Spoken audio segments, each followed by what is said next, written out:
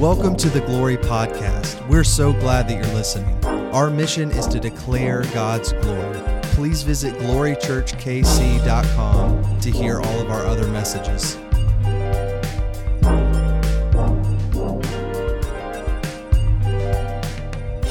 Well, Glory Church, you guys can have a seat. I invite you, if you worshiped maybe in the back, come on in, join us up here. It is so good to have you. If you are new here at Glory Church, my name is Greg McKinney. My wife and I actually are the lead pastors here. But for those of you who have been for the past few weeks and you're like, who is this guy?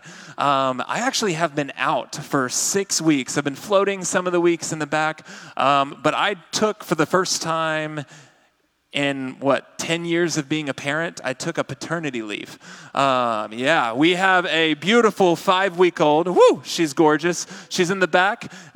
Beautiful 5-week-old, and I, for the first time ever, and this is not a, wow, good job, Pastor. This is a sort of a shame on you, Pastor, for doing that to your wife every other time, right? You should have taken that paternity leave. But I am just excited to be back. We are in a series over the book of Ephesians, and if you have never opened up that book, it is okay. Sit with us in this. I was able to start off the series at the first half of chapter 1, if you could remember that, like 6 weeks ago. And then we've had some amazing people from our church step in, and it was just, when I could tell you that I, without any type of chaos in my mind, without any fear, I just handed over the reins to these men, and they killed it. They did so good. And so if you missed any part of that, the first 3 or 4 are on the website and the podcast. The other ones, I'll get them up soon, okay? You can find them, though, on our Facebook page. And we are in, already prepare yourself, chapter 5, which is sort of a little joke in our staff that I get the chapter that shifts from theology to very bold and blunt, practical, Paul is just hitting people. And so I'm like, okay, God help me with this. But over the past few weeks, we've had some amazing men preach and teach. We had Mike lead in chapter 4, start us off in it. And then it led into Brian last week. If you were with us, he did this nice transition from unity, what Mike talked about, the boldness, the beauty of the body of Christ. And then Paul starts saying, okay, from death to life you came. So now in life, you got to live alive. And then chapter 5 happens. And so I'm going to set the scene for you. If you'll be with me, I really want to, if we're going to understand what Paul's going to do, because he is getting very personal to the Ephesians, to the church at Ephesus in chapter 5. He's getting very personal. And so we're going to need to sort of understand them and flesh them out a little bit if we're going to be able to sit with them in this text, okay? Because foremost, it's not for you first. It was for the church of Ephesus. So they received this text and it spoke to them first. And now we get the opportunity to be changed by it. But I'll let you know, Brian, he started out last week in a very beautiful way, sort of painting the picture and getting you ready for it. And so I'm just sort of he set the ball up and I'm going to try to hit it, okay? We're going to try to hit it. I'm not very good at baseball, but I will try to hit and hit it well. Though hundreds of years ago, Ephesus is not that different, though it's vastly strange. It was very different in some ways, but not that different in others. You see, Brian alluded to this, but at the center of the church of Ephesus, or the city of Ephesus, was this temple. And it wasn't in the center of the city. It was right outside of Ephesus. And it was the temple of Artemis, or of Diana. And in fact, in the center of the temple, I'll just go ahead and you can, the little visual. In the center of the temple was this nice little statue, this shrine.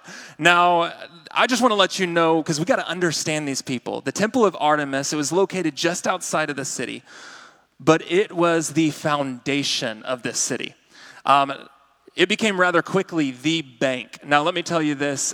In our city, in our culture, we got banks that store our money, but the Temple of Artemis began to be one of the wealthiest places. In fact, little history buffs in the room, it's one of the 7 famous, are you ready? One of the 7 wonders of the ancient world is the temple in Ephesus of Artemis. Diana is another name for it.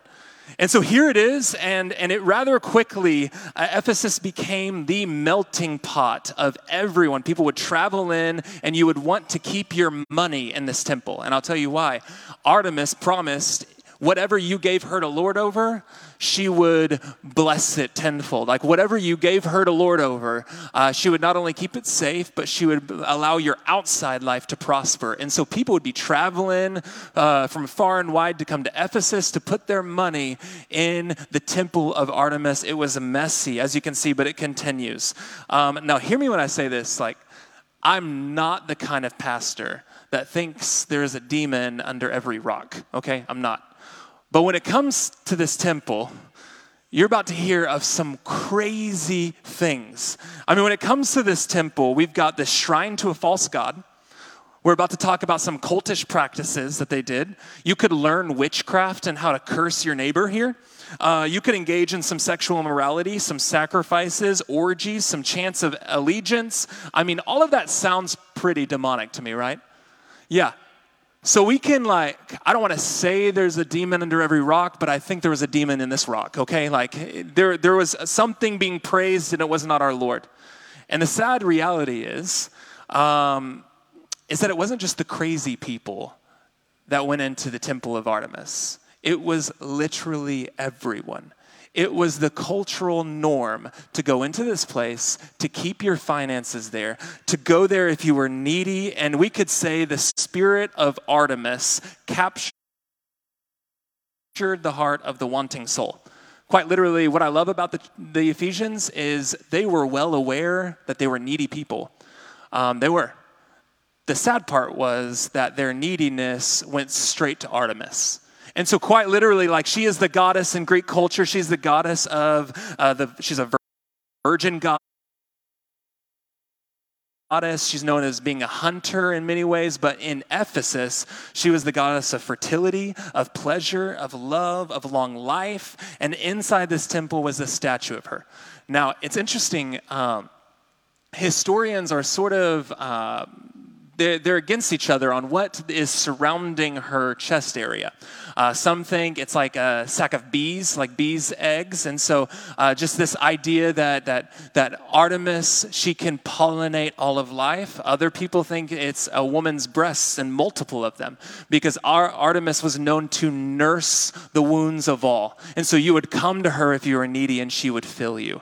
Others think it's actually bull testicles. So the pastor just said that on stage.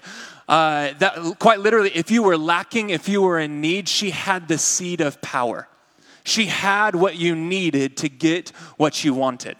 And this is this mess that they genuinely believed it. And so if you had a need, she nursed your wounds. She gave you the source of power. And Artemis preys on the needy heart. So we're going to flesh this out a little bit.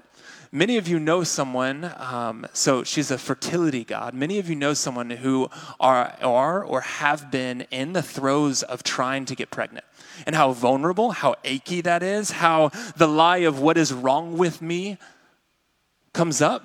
Artemis has a fix for it.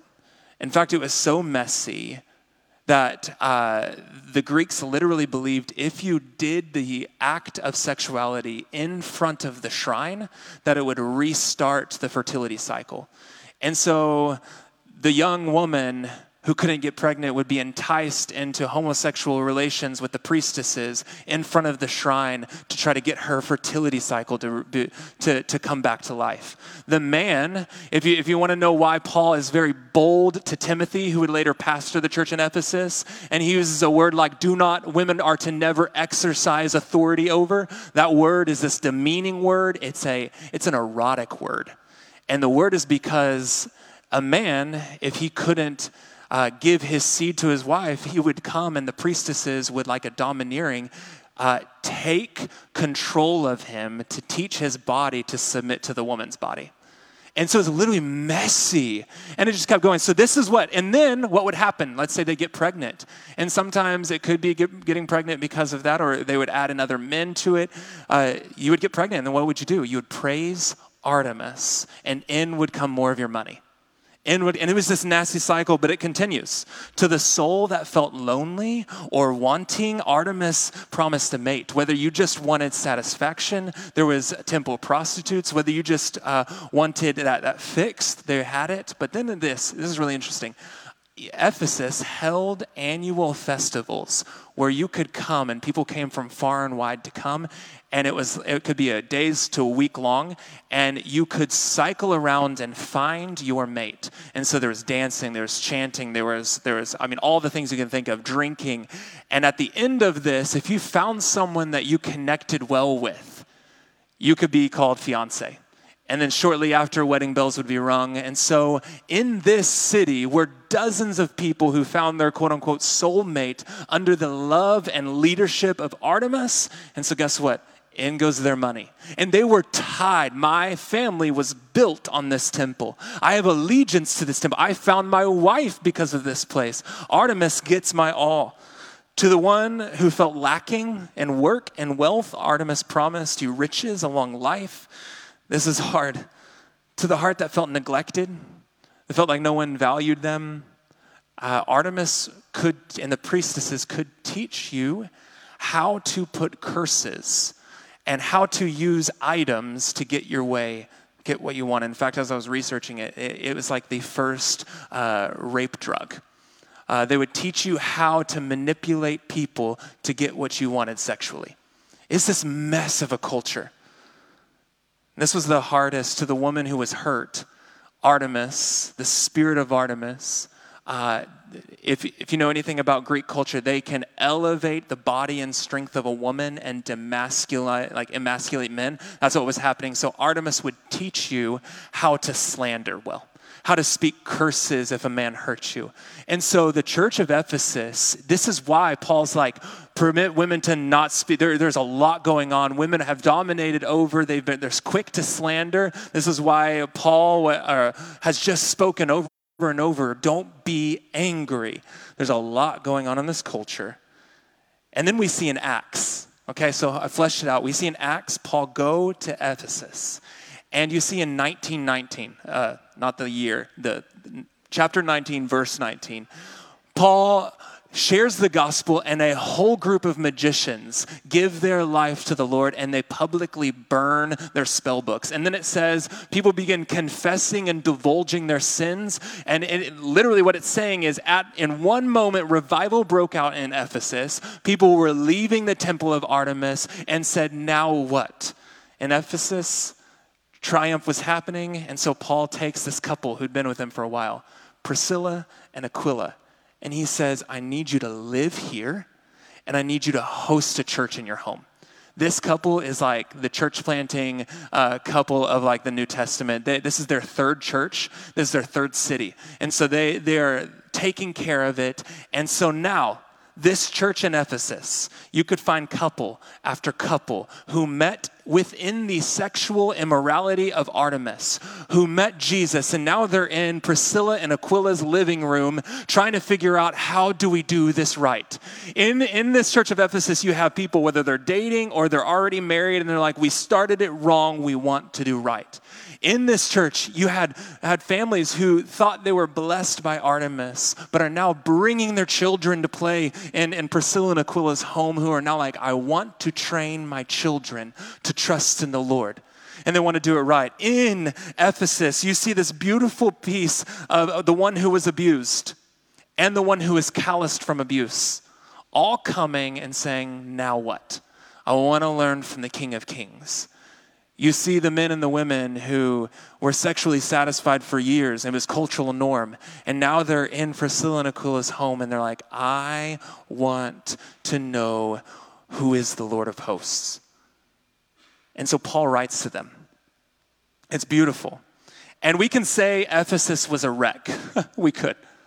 But we literally, if you want to own this, the spirit of Artemis, that demonic nature that says it will nurse our wounds and feed our flesh, is pervasive in our culture. Like, I'm going to bring us now into Ephesus together. Are you ready? Sure, there's no temple right outside of our city where we could get our fix. But I think every single one of us have a phone inside of our pocket that can get your fix. Right, in our culture, there's not this temple that holds all the finances, but there is an industry that is business savvy and the most wealthiest in the world, the sex industry, the porn industry. And the spirit of Artemis, though it maybe not be a temple outside of our city, it is a foundation of the broken world. Still, come, all who are hungry, and Artemis will nurse your wounds. She will give you your wandering heart an answer, a satisfaction. If you're aching, we got apps for that, right? And I'm not talking about the Christian ones. Some of you met on that. I'm talking about the ones you have an itch, it will scratch. Like if you have a need, we got it. If you are hungry for this, there's an app for that. There's a website for this, and it's pervasive in our culture. And now, it might be not a temple, but the Spirit still gets worshipped in our world. And what I love about our church, are you ready? What I love about our church is there are couples who would be bold to say, we began in sexual immorality, but we are here because we want to know the God of all gods. And wait, some of you are dating, some of you are engaged, some of you are married, and you're like, we were that way, now we're this way. There are individuals who have been stuck in the cycle in their past of Artemis's lure of be fulfilled, and that was your past, and you've traveled down to that temple many times, but you're here. And you're like, I know the God who satisfied me like no one else. I want to learn. This is my life. There are those of you who have traveled and have tried to be sustained by drugs and alcohol, but you're here. And you're like, the Lord has shifted me, shaped me. He is the nectar of my life. There's some of you who have sadly done the abusing. Some of you who've been abused under the same demeaning spirit that said that you had to, or this was the only way, but now you're here. And I'm thankful for that. And so all of us, Paul's about to speak to. Are you excited for that? Every single one of us. We are more like Ephesus than you thought originally. Glory Church is a lot like Ephesus. And that's a good thing.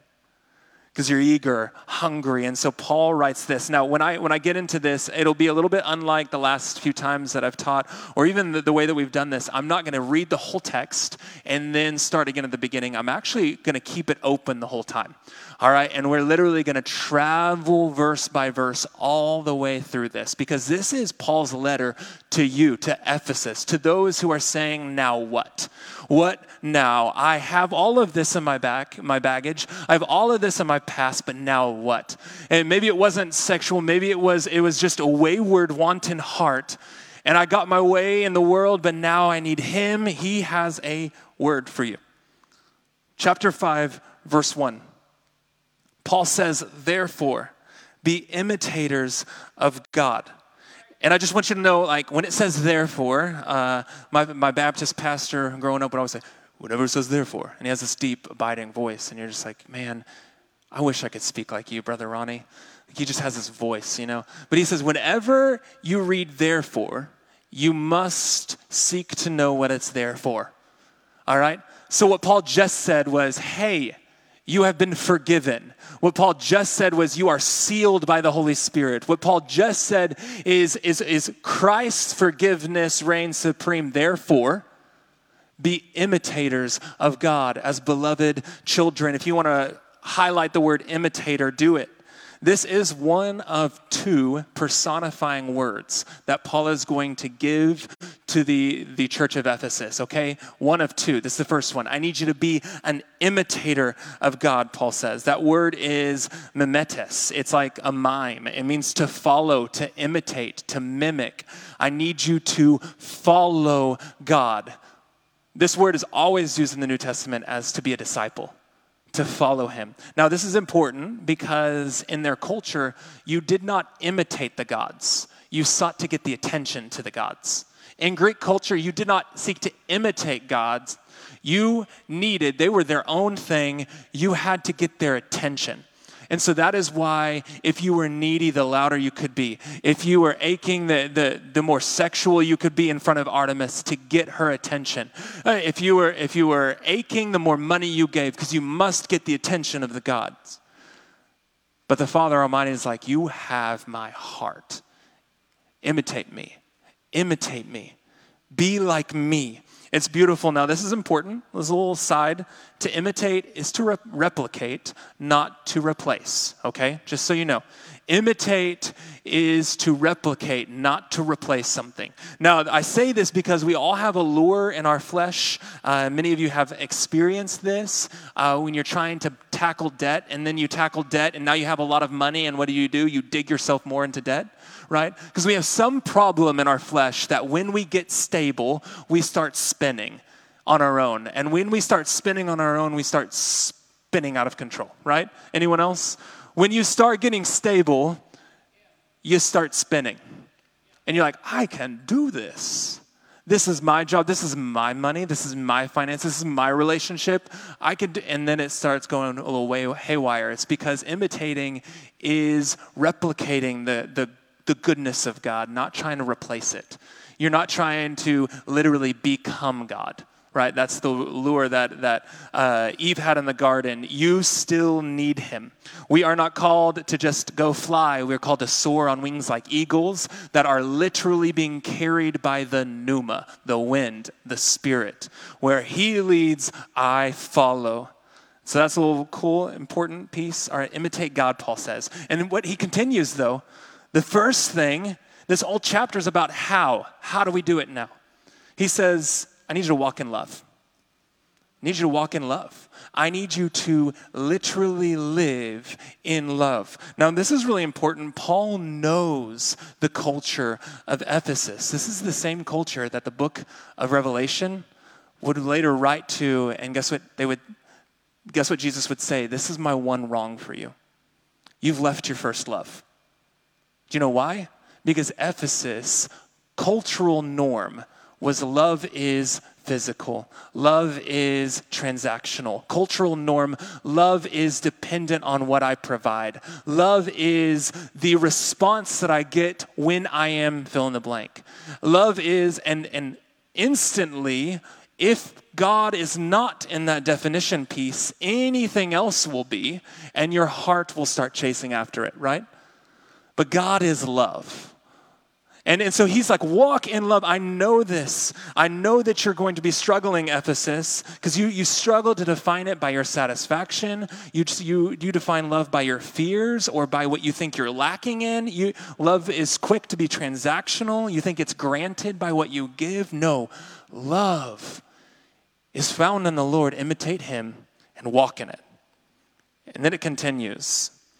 He says in verse 3, but sexual immorality, all impurity or covetousness must not even be named among you, as is proper among the saints. Now, let me tell you, Paul is not blind of who makes up this church. In fact, I would say, as the pastor, I am not blind of who makes up this church. Paul knows them. God knows us. And he says, if love is to be our walk, if imitating Christ is to be the goal, then sexual morality, impurity, covetousness cannot be present. Now, this word sexual morality, I'm just going to break it down for you. It's the word porneia, which if you want to put that up for them, it looks like porn. But it actually means a sexual sin of a general kind. Some of your translations say fornication. That's a fun word. No one uses that. Sexual sin of a general kind is what this word means.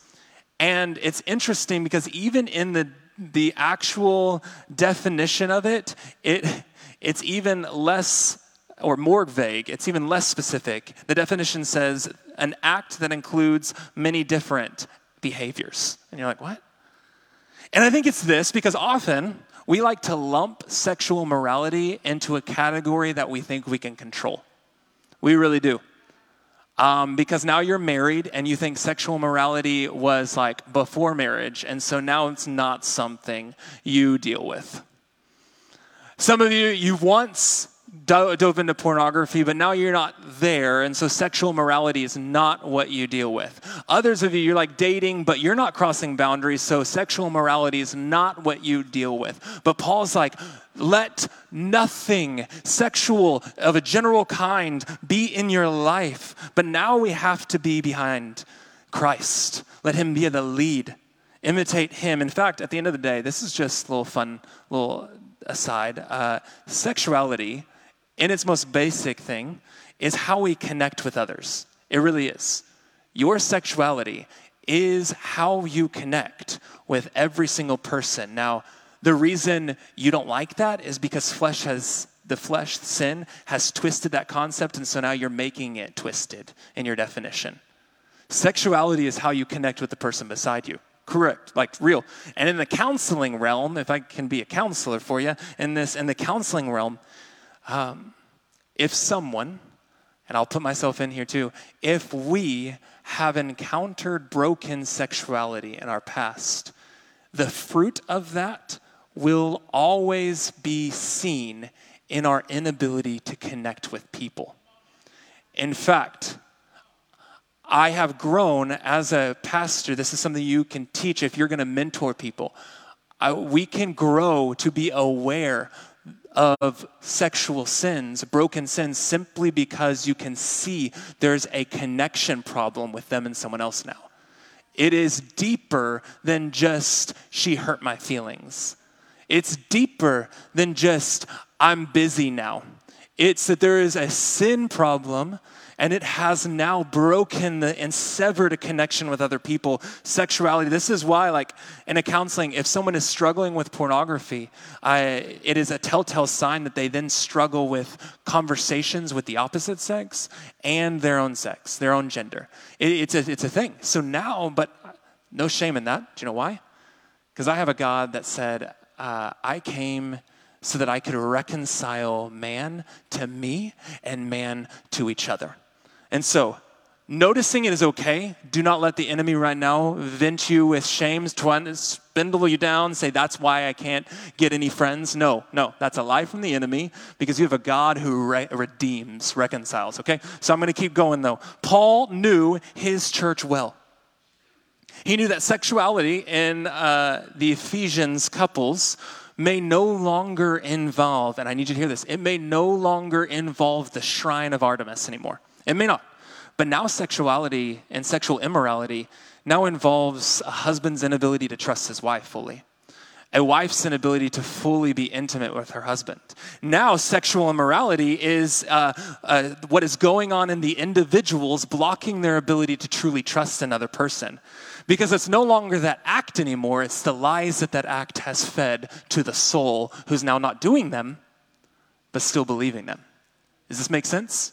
Sexual immorality is so much more, because now Paul knows I got individuals in my church who I love, who are no longer going, they're no longer going to Artemis or the temple prostitutes, or they're no longer going to their phone, but they are still struggling to connect with the body because they have a deep, abiding fear, shame, lie, feeling like they don't belong. And so sexual immorality, though the act is not present, its lies, its voice still are. Sexual immorality must not even be named among you. This word named, if I can just explain this, do you remember when it really means it should not belong? It should not belong. It has no place. Do you remember when we were kids? And we found that stray animal or the little lizard. Anyone else? And how many lizards have you killed? Like, I've killed so many. Like, they're just not supposed to be pets. But as a kid, we think they are. Little turtle, anyone? I've killed my fair share of turtles too. Yep. Dogs? Anyone killed dogs? I've accidentally slammed a dog's head in the door. It was bad. It was not. Now you're with me. Okay. What's the number one thing a parent who does not, be with me, you ready? What's the number one thing a parent who does not want that animal in their house says to the child? Do not name it, right? I don't want you to name it, because what happens when a kid names a lizard? They love it. They fall in love with it. They've now turned the Amazon box into its home. And they've now plucked all of the grass from the backyard and they've put it in there and they're planning the lizard's meals. See, I got to tell you, Paul is saying, let there be nothing in your life that's named. And in fact, there's some unnaming that we must do to some of the sins of our past. And what I mean by this is you've given it a name, and it makes sense because it was a part of your life. But the sad reality is you still feed the lies daily without even meaning to. And so sexual morality, though it's not acted upon, is still present because you feed the lie that it gave you. Some of you, the lie is as simple as like, I will never be whole. Some of you, it is, there's those kind of relationships that are good. Mine will never be there. That is a sexual immorality lie. Some of it is I am impure. I am not clean. Others of you, you think that a man looks like this and a woman looks like this and I have to be strong. Some of you, honestly, the lie I have to be strong is a sexual morality lie. It really is. There's a broken connection somewhere, and that dives deep. And so now, how are you reacting and interacting with the opposite sex in your strength? Probably some broken connections. So Paul's like, let this not be there. And so I'm just going to Father, in this place, I'm going to pause and just pray. There are things that have been given names in their past, but have quickened their timidity now.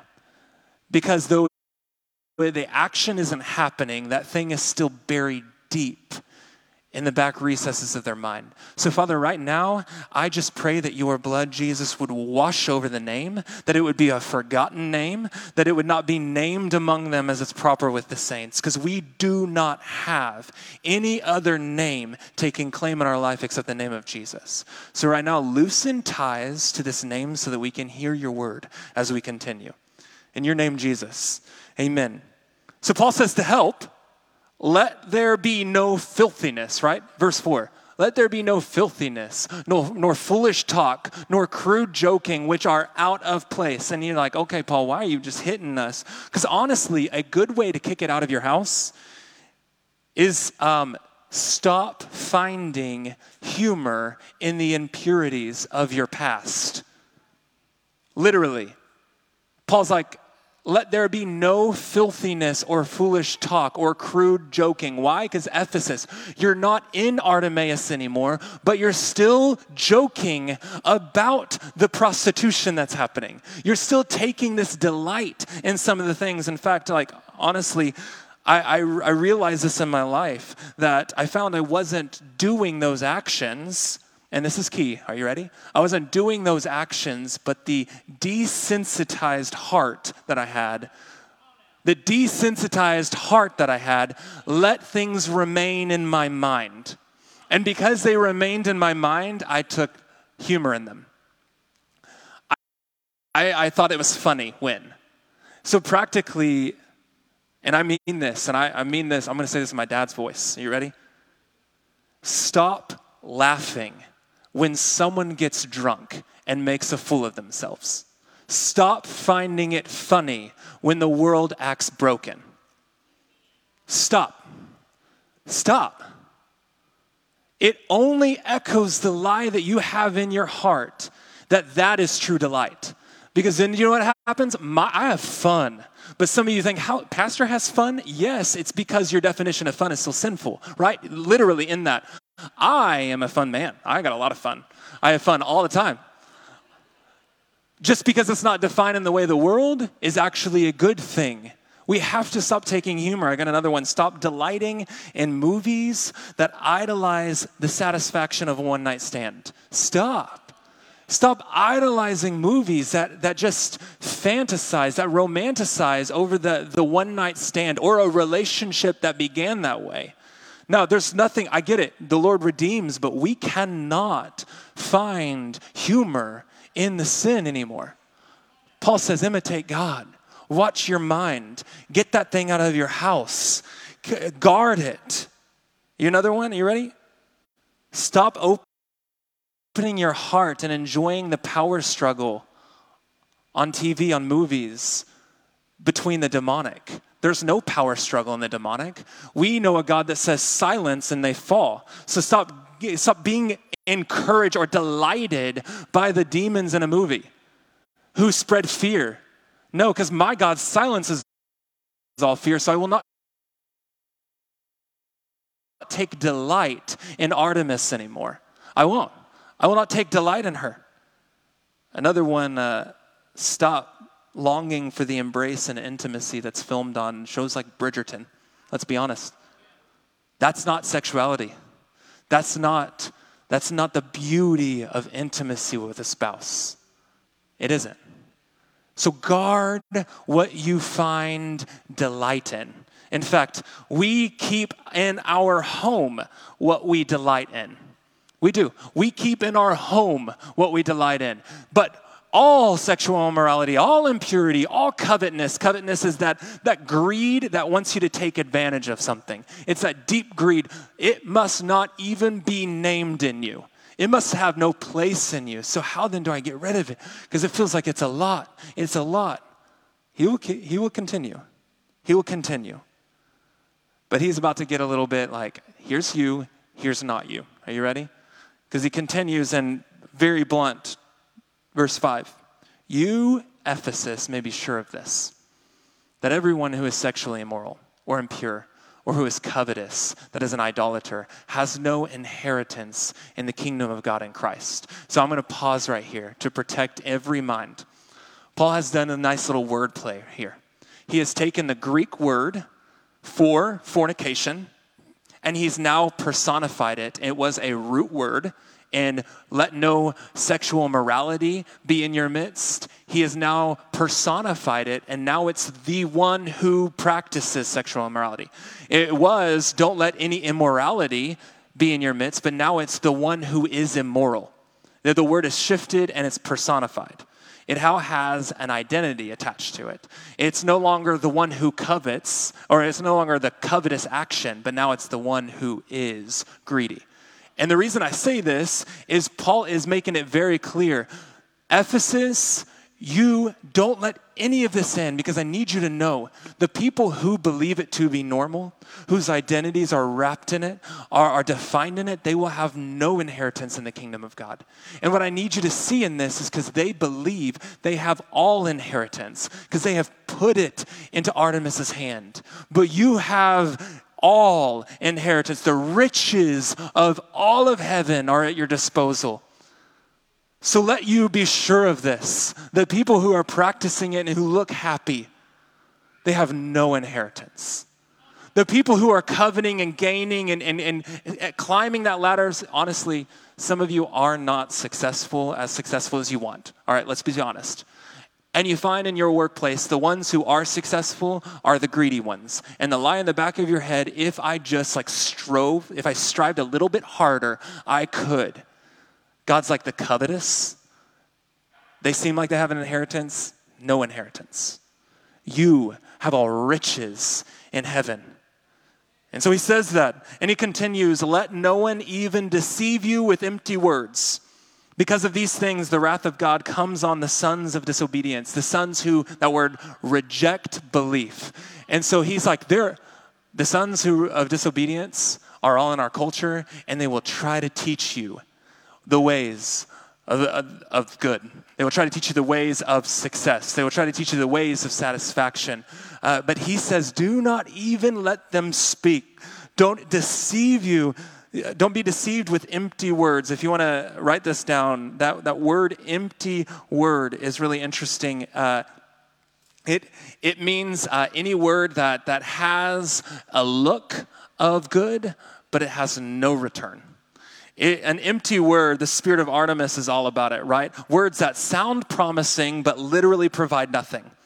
Words that end up making you dependent on something other than Jesus, that you have to go back to it.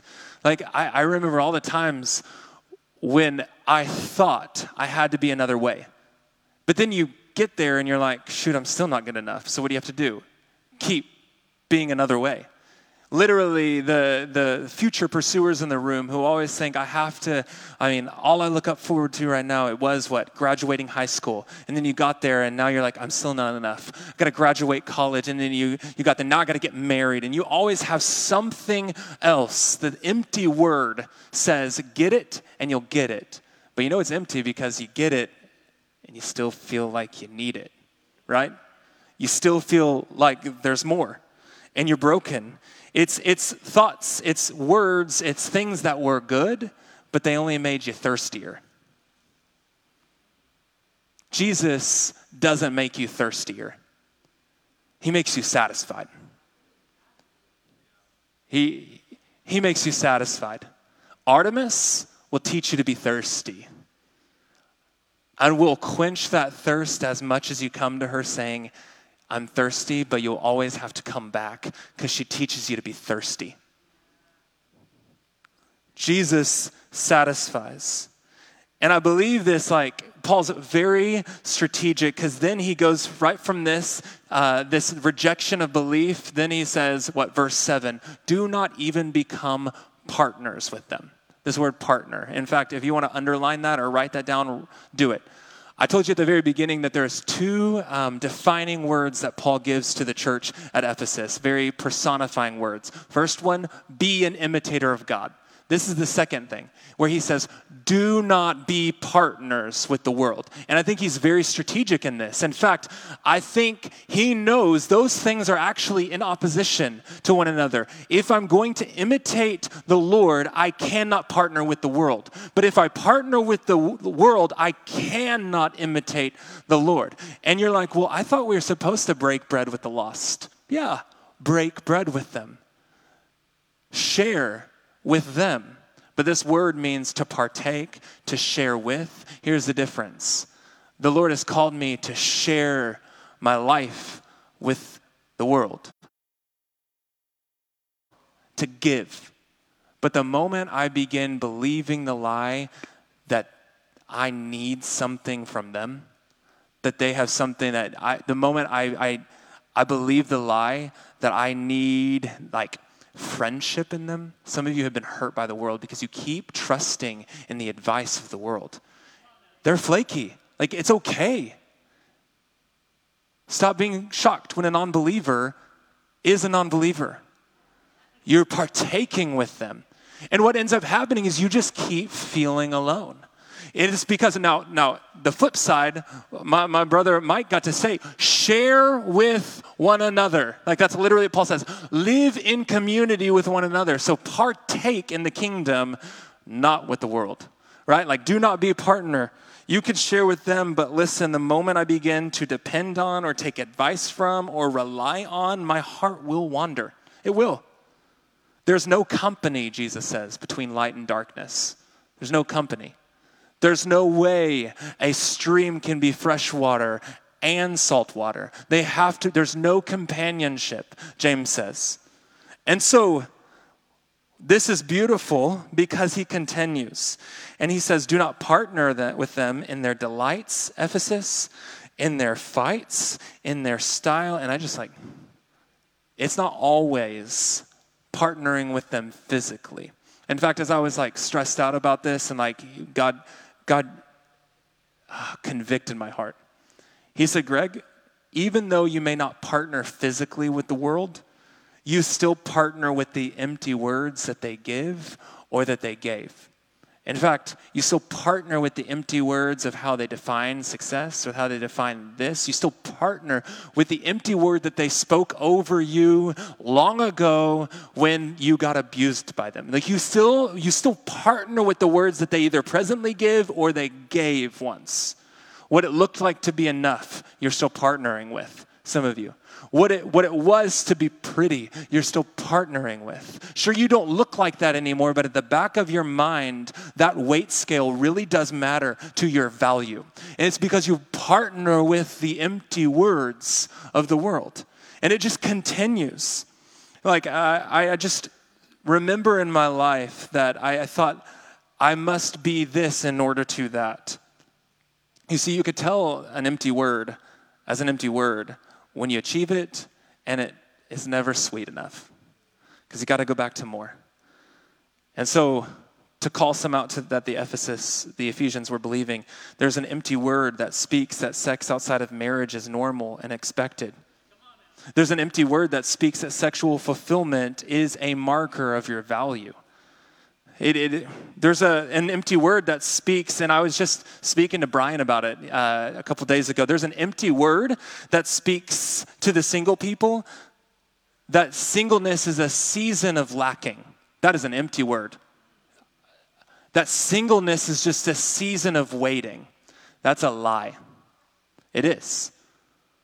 Singleness is not a season of lacking, of waiting, or of not yet. So that's an empty word from our culture that gets Artemis in your ear. You just need this. You just need, do you feel the longing? Do you feel the aching? Do you see what you're missing? And we got to stand in the confidence that I have my Savior, and my Savior is all I have. He's what I have. The husbands and wives, there's an empty word.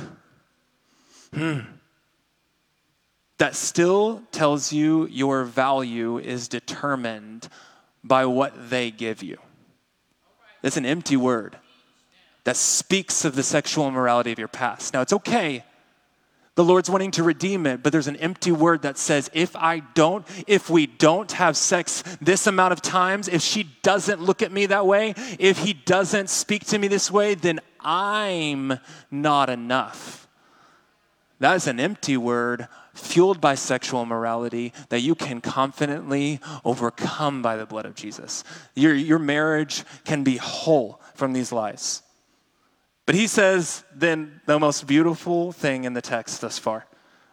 It says verse 8, for at one time you were darkness, but now you are light. One time you were darkness, but now you are light. Now I just want to tell you what the text does not say. The text does not say the Greek word of location. It does not say you were in darkness. That would add another Greek word, because then it would have said, then now you are in light. And you're like, well, what does that matter, Greg? Because it's not a location change. It is literally a whole mode, a whole person, a literal shift from darkness to light. You were darkness. Not you were in it, and now you're just the same person but brought into life. No, you were darkness. Now this word is, I don't use these words often, but this word darkness means lack of light. It literally is translated as abode of sin. Whew. Abode of demons.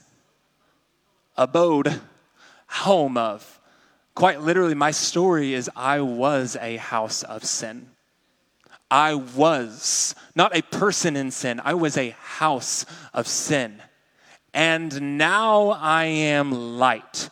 Not just a person in light. I am light. Do you want to know what the cool thing about the word light means? It literally means that which is not dark. That's all. A torch. That which isn't dark. Which literally means you were that way and now you are light. There's no location change. It's just a whole self changed. And it's beautiful because now the fruit of light is found all that is in good. All that is in the things that are right.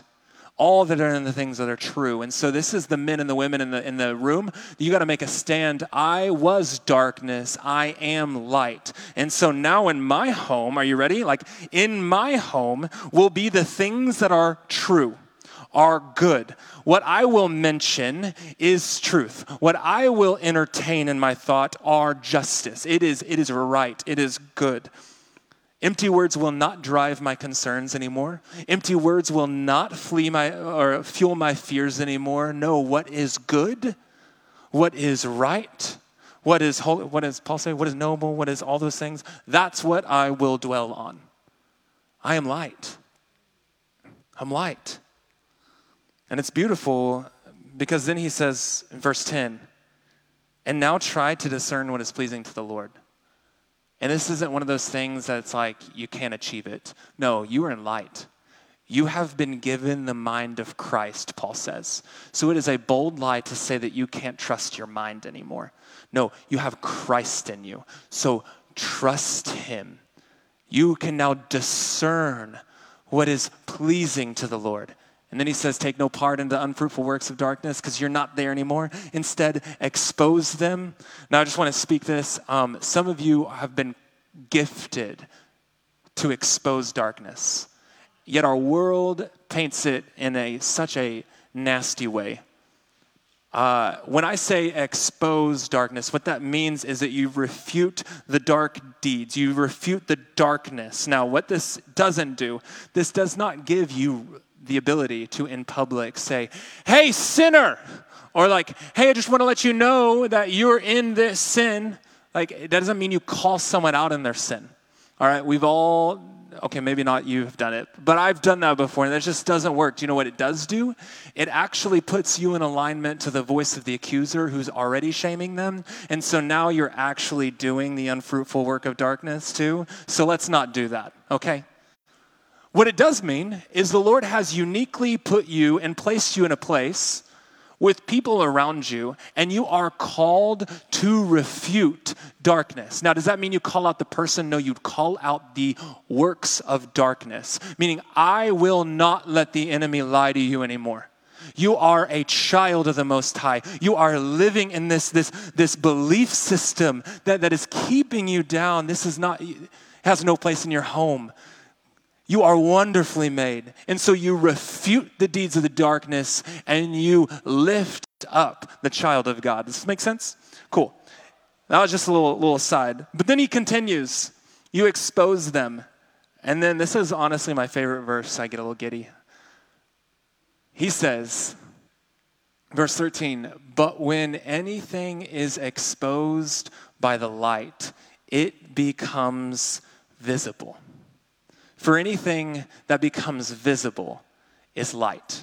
My translation that I've memorized is when everything is exposed by the light, it becomes visible. And then it says, everything that is visible is light. And you're like, cool, why is that so cool? My story is this. Let me tell you why this is powerful. I've never shared this part of my story, my testimony, from on stage before. So bear with me. This might also be not just the first time I do it, but the last time. We'll see how it goes. It'll be good. But I've shared it in one-on-one. I've shared it in my small group. But I believe as I was going into this text, the Lord was like, you must shine my light in this.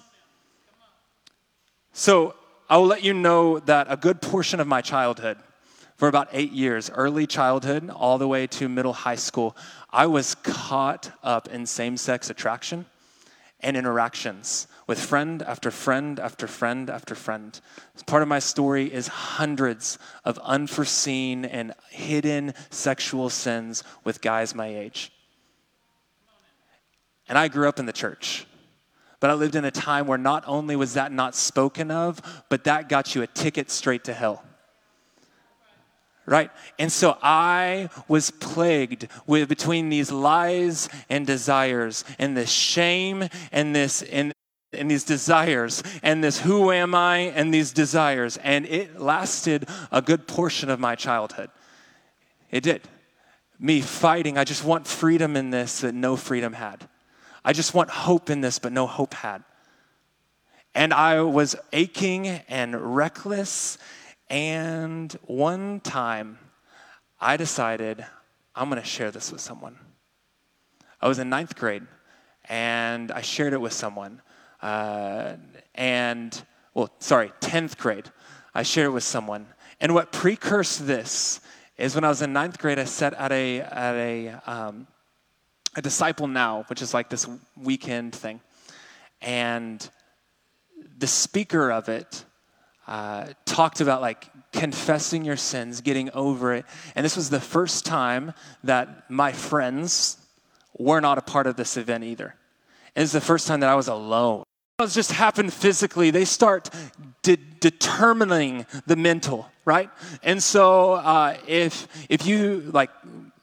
it's not just a seeing someone now. It's seeing a someone through my sin, which means now I'm analyzing the someone and possibly even traveling down the sexual immorality without even meaning to. Anyone else, right? And so now, year 9th grade, I'm having to realize, how do I retrain my brain on my own? What is happening? What is going on? 10th grade, and I was invited to this thing and this other event, and the pastor talked about how it was this idea of holding close things. It was, what is it called when you hoard? That was it, hoard. When you hoard things. And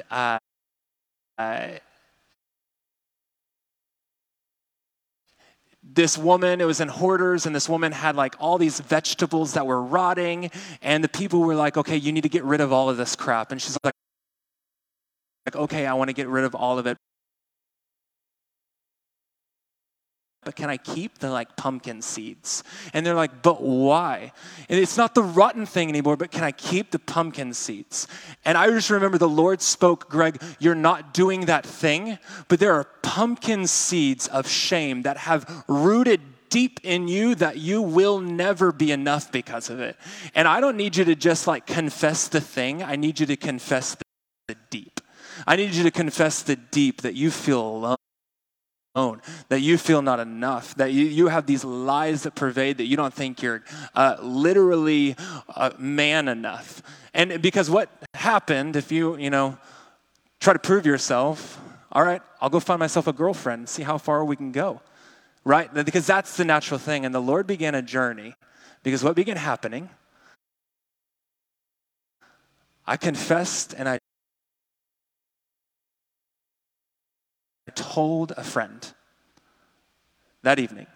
The next day, he comes to my house with a buttload of scripture that he wrote down for me. And he said, we will walk through this. And I had a notebook of his writing, of verse after verse, that I began memorizing. Ephesians 6, where I'm going to teach over it. The Message version, I must be prepared. I am up against far more than I can handle on my own. I will take all the help that I can get, every weapon that God has issued, so that when it is all over but the shouting, I'll still be on my feet. And so guess what, little Greg, guess what Greg spoke over and over and over in a locker room because I was a football player, at a friend's house because they're swimming, at a TV show where the guy and girl are kissing. I must be prepared. I am up against far more than I can handle on my own. I will take all the help that I can get, every weapon that God has issued, so that when it's all over but the shouting, I'll still be standing. And I watched as the Lord shifted something in me. And this is why our website is worded the way it is. If you want to, I watched, the Lord didn't say, I need you to exchange homosexuality with heterosexuality. I need you to exchange homosexuality with holiness. I need you to be holy as I am holy. That is the point. That is the place. I want you to know my son. I want you to know my ways. And so I began this journey of retraining my mind. And some of you are like, how can he share that? Won't he be afraid that someone will use it against him? No. Do you know why? When anything is exposed by light, it becomes visible. And anything that is visible is light. Guess what? Satan can't touch my past of homosexuality because it is now light in him who's redeemed it. Does this make sense? Are you tracking with me? Are you making sense of this? So what this means is the very reason the enemy is still speaking into it in your life is because the action may be visible, but the lies that fuel it are not. It's not visible. It's not light. But I could say, like, I remember the most transforming part of my journey, because what then happens, and it comes in shades. This is 15 years of me retraining my brain and my lies, because it was that. But then it's determining my value, then it's determining my purity. I remember getting married and this woman walking down to me in a white dress, and the enemy spoke. I remember the first time real oppression of a lie. And the enemy spoke, she is pure and you are not. I'm now 5 years away from that. But on my wedding day, I heard, she is gorgeous, she is beautiful, she is pure, you are not. And so I began this journey, okay, I'm going to uncover shame. Because more than homosexuality, more than your pornography addiction, more than your past of abuse, what now haunts you is shame. Shame is the deep abiding disbelief that you are your sin. It's because you once were. I was darkness, but the truth, I am light. And so I remember the transforming day when I could confidently answer this question. You know, we always think, if I could just get a time machine and go back in time, I would change everything. I remember this day when I could confidently say, if I could get a time machine and go back in time, I would just hug myself. Right? I would literally do everything that Bobby John, my mentor in high school, did for me. Because none of that is broken anymore. You see, one thing you need to know about this was and is it's not just when Paul says, that was my old self and this is my new self. It's not like the old self is way back there with all my sins. No, the old self is dead and gone. The new self, what it means to be light, is the grace of God travels backward and forward. The grace of God redeems the Greg who is knit in the mother's womb and brings me into heaven as a whole man. So what this means then is quite literally, none of that can determine any of my character in Christ. Because I am made new. I am made new. And all that is visible is light. And so, honestly, why do we partner with the empty words and still engage in the immoral? Many of the times you've brought up, you've exposed, you've confessed, but there are pumpkin seeds that have rooted you down into bitterness. In fact, some of you still pick up your nose to the people who are living in that sin, which now points to the fact that you still hold a root of sexual immorality or of pain. Some of you think, this was me. I remember the journey of getting now frustrated with people who have these issues, these problems. And the Lord's like, you're still looking at them the way you hated yourself. This is a root of bitterness that must be plunged. It is another way that sexual immorality has taken your character, Greg. Get it out. And so over and over, why do we keep partnering with the empty words? Because there are things that still need to be exposed, that need to be brought into the light of God's truth. And so for 15 years, the lie, I'm lovable, that needs to be exposed. The lie, I'm ashamed, I am nothing, I'm not good enough to be with my wife, she's too pure for me, that's done with. I can't do this because of this, that's over. And healing after healing after healing, we discover something. Pornography in people, the abuse of your childhood, the things of your life, the sexual morality that began your relationship and now you're trying to move away from it, they still remain in your life not because of the sins of doing them, but because deep down you still believe you're stained by it. Deep down you still hold character flaws. It's just how you are because of it. And that lie, that empty word, remains unexposed. And so that's why you feel like it's still darkness. When the Lord's like, no, my grace makes it light. Because I know the passage that says where sin increased, grace increased all the more. So then he says this, therefore, awake, O sleeper, arise from the dead. Look carefully how you walk, not as unwise or wise, but make the most use of your time. Now, I love this phrase, make the most use. That word is a Greek idiom, and no English translation did it well. Like, it's sad. Like, they don't. The word literally means to redeem time.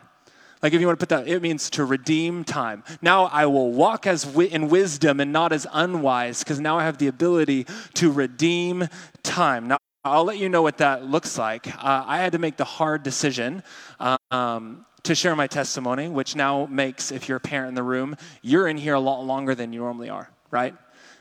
This sermon is now like 30 minutes long. No, it's not. 30 minutes longer than it should have been, right? But we had to make a hard decision in our life. The days are evil, and by God, I have the ability to redeem time.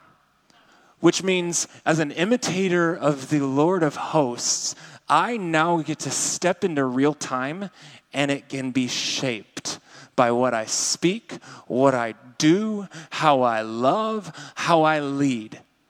I can redeem time. So be wise, don't be foolish. And then he says, don't get drunk on wine. And you're like, what? No, I love Paul. This is the weirdest part of this sentence. Like, why does he go from all of this? And then he says, hey, and by the way, don't get drunk on wine.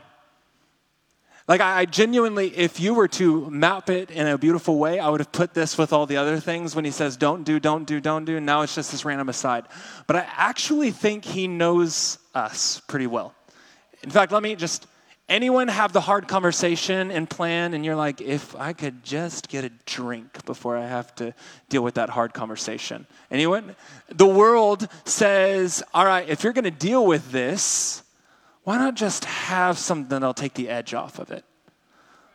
I think Paul knows something. If these people are actually going to deal with their immoralities, if people are actually going to take some lies from their past and bring it to the forefront, the enemy will say, let's just fill your mind with something else to take the ease off. So you don't have to think about those memories as heavy as they are. You don't have to deal with it as heavy. But Paul's like, do not drink wine. Don't get drunk. For it is debauchery. Really cool thing of this, the word debauchery means wastefulness. In fact, God's like, wine is good. You're drinking it way too much. You get drunk. That's wasteful. Save the fruit for tomorrow. All right? Drink that bit now. Don't get drunk, because that's wasteful. It's debauchery. It's reckless. I have it prepared for you in a time it's prepared. So some of you decide not to drink at all. Good. Don't. Others of you, you take it day by day. Okay. Don't get drunk. Why? Because I need you to be filled on the Spirit. And I'm going to end with this. The word filled means to be completed. It means to be completed by the Spirit.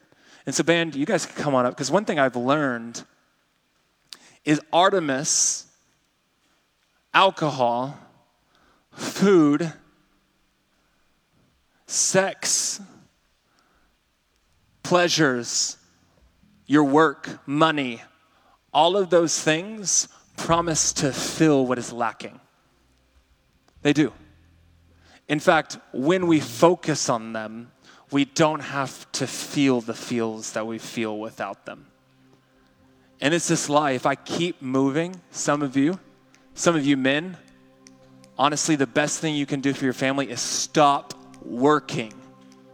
Because you move so much that the lies can't be heard so that you can transition them with truth. And so you keep living in this unfruitful, empty-worded life, making names, keeping hold of them, thinking that you have to be the provider, and you're just doing this. But we all know when we stop.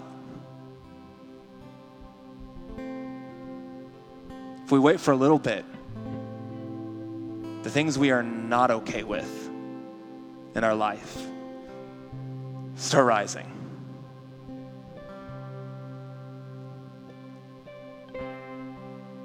There are stories from your past that you think they're just in my past and they stay there. But that's literally what is prohibiting you from moving forward. because it's not exposed, it's not made visible, and therefore it's not light yet. Well, Greg, how can I be in light, but part of me isn't? Welcome to sanctification. Welcome to being made in his image, imitating God. And so I'm just going to give you an opportunity today to be filled with the Holy Spirit. Some of you have a charismatic background and you're like, woo-wee, what is this going to mean? Others of you have the opposite and you're like, oh, what's this going to mean?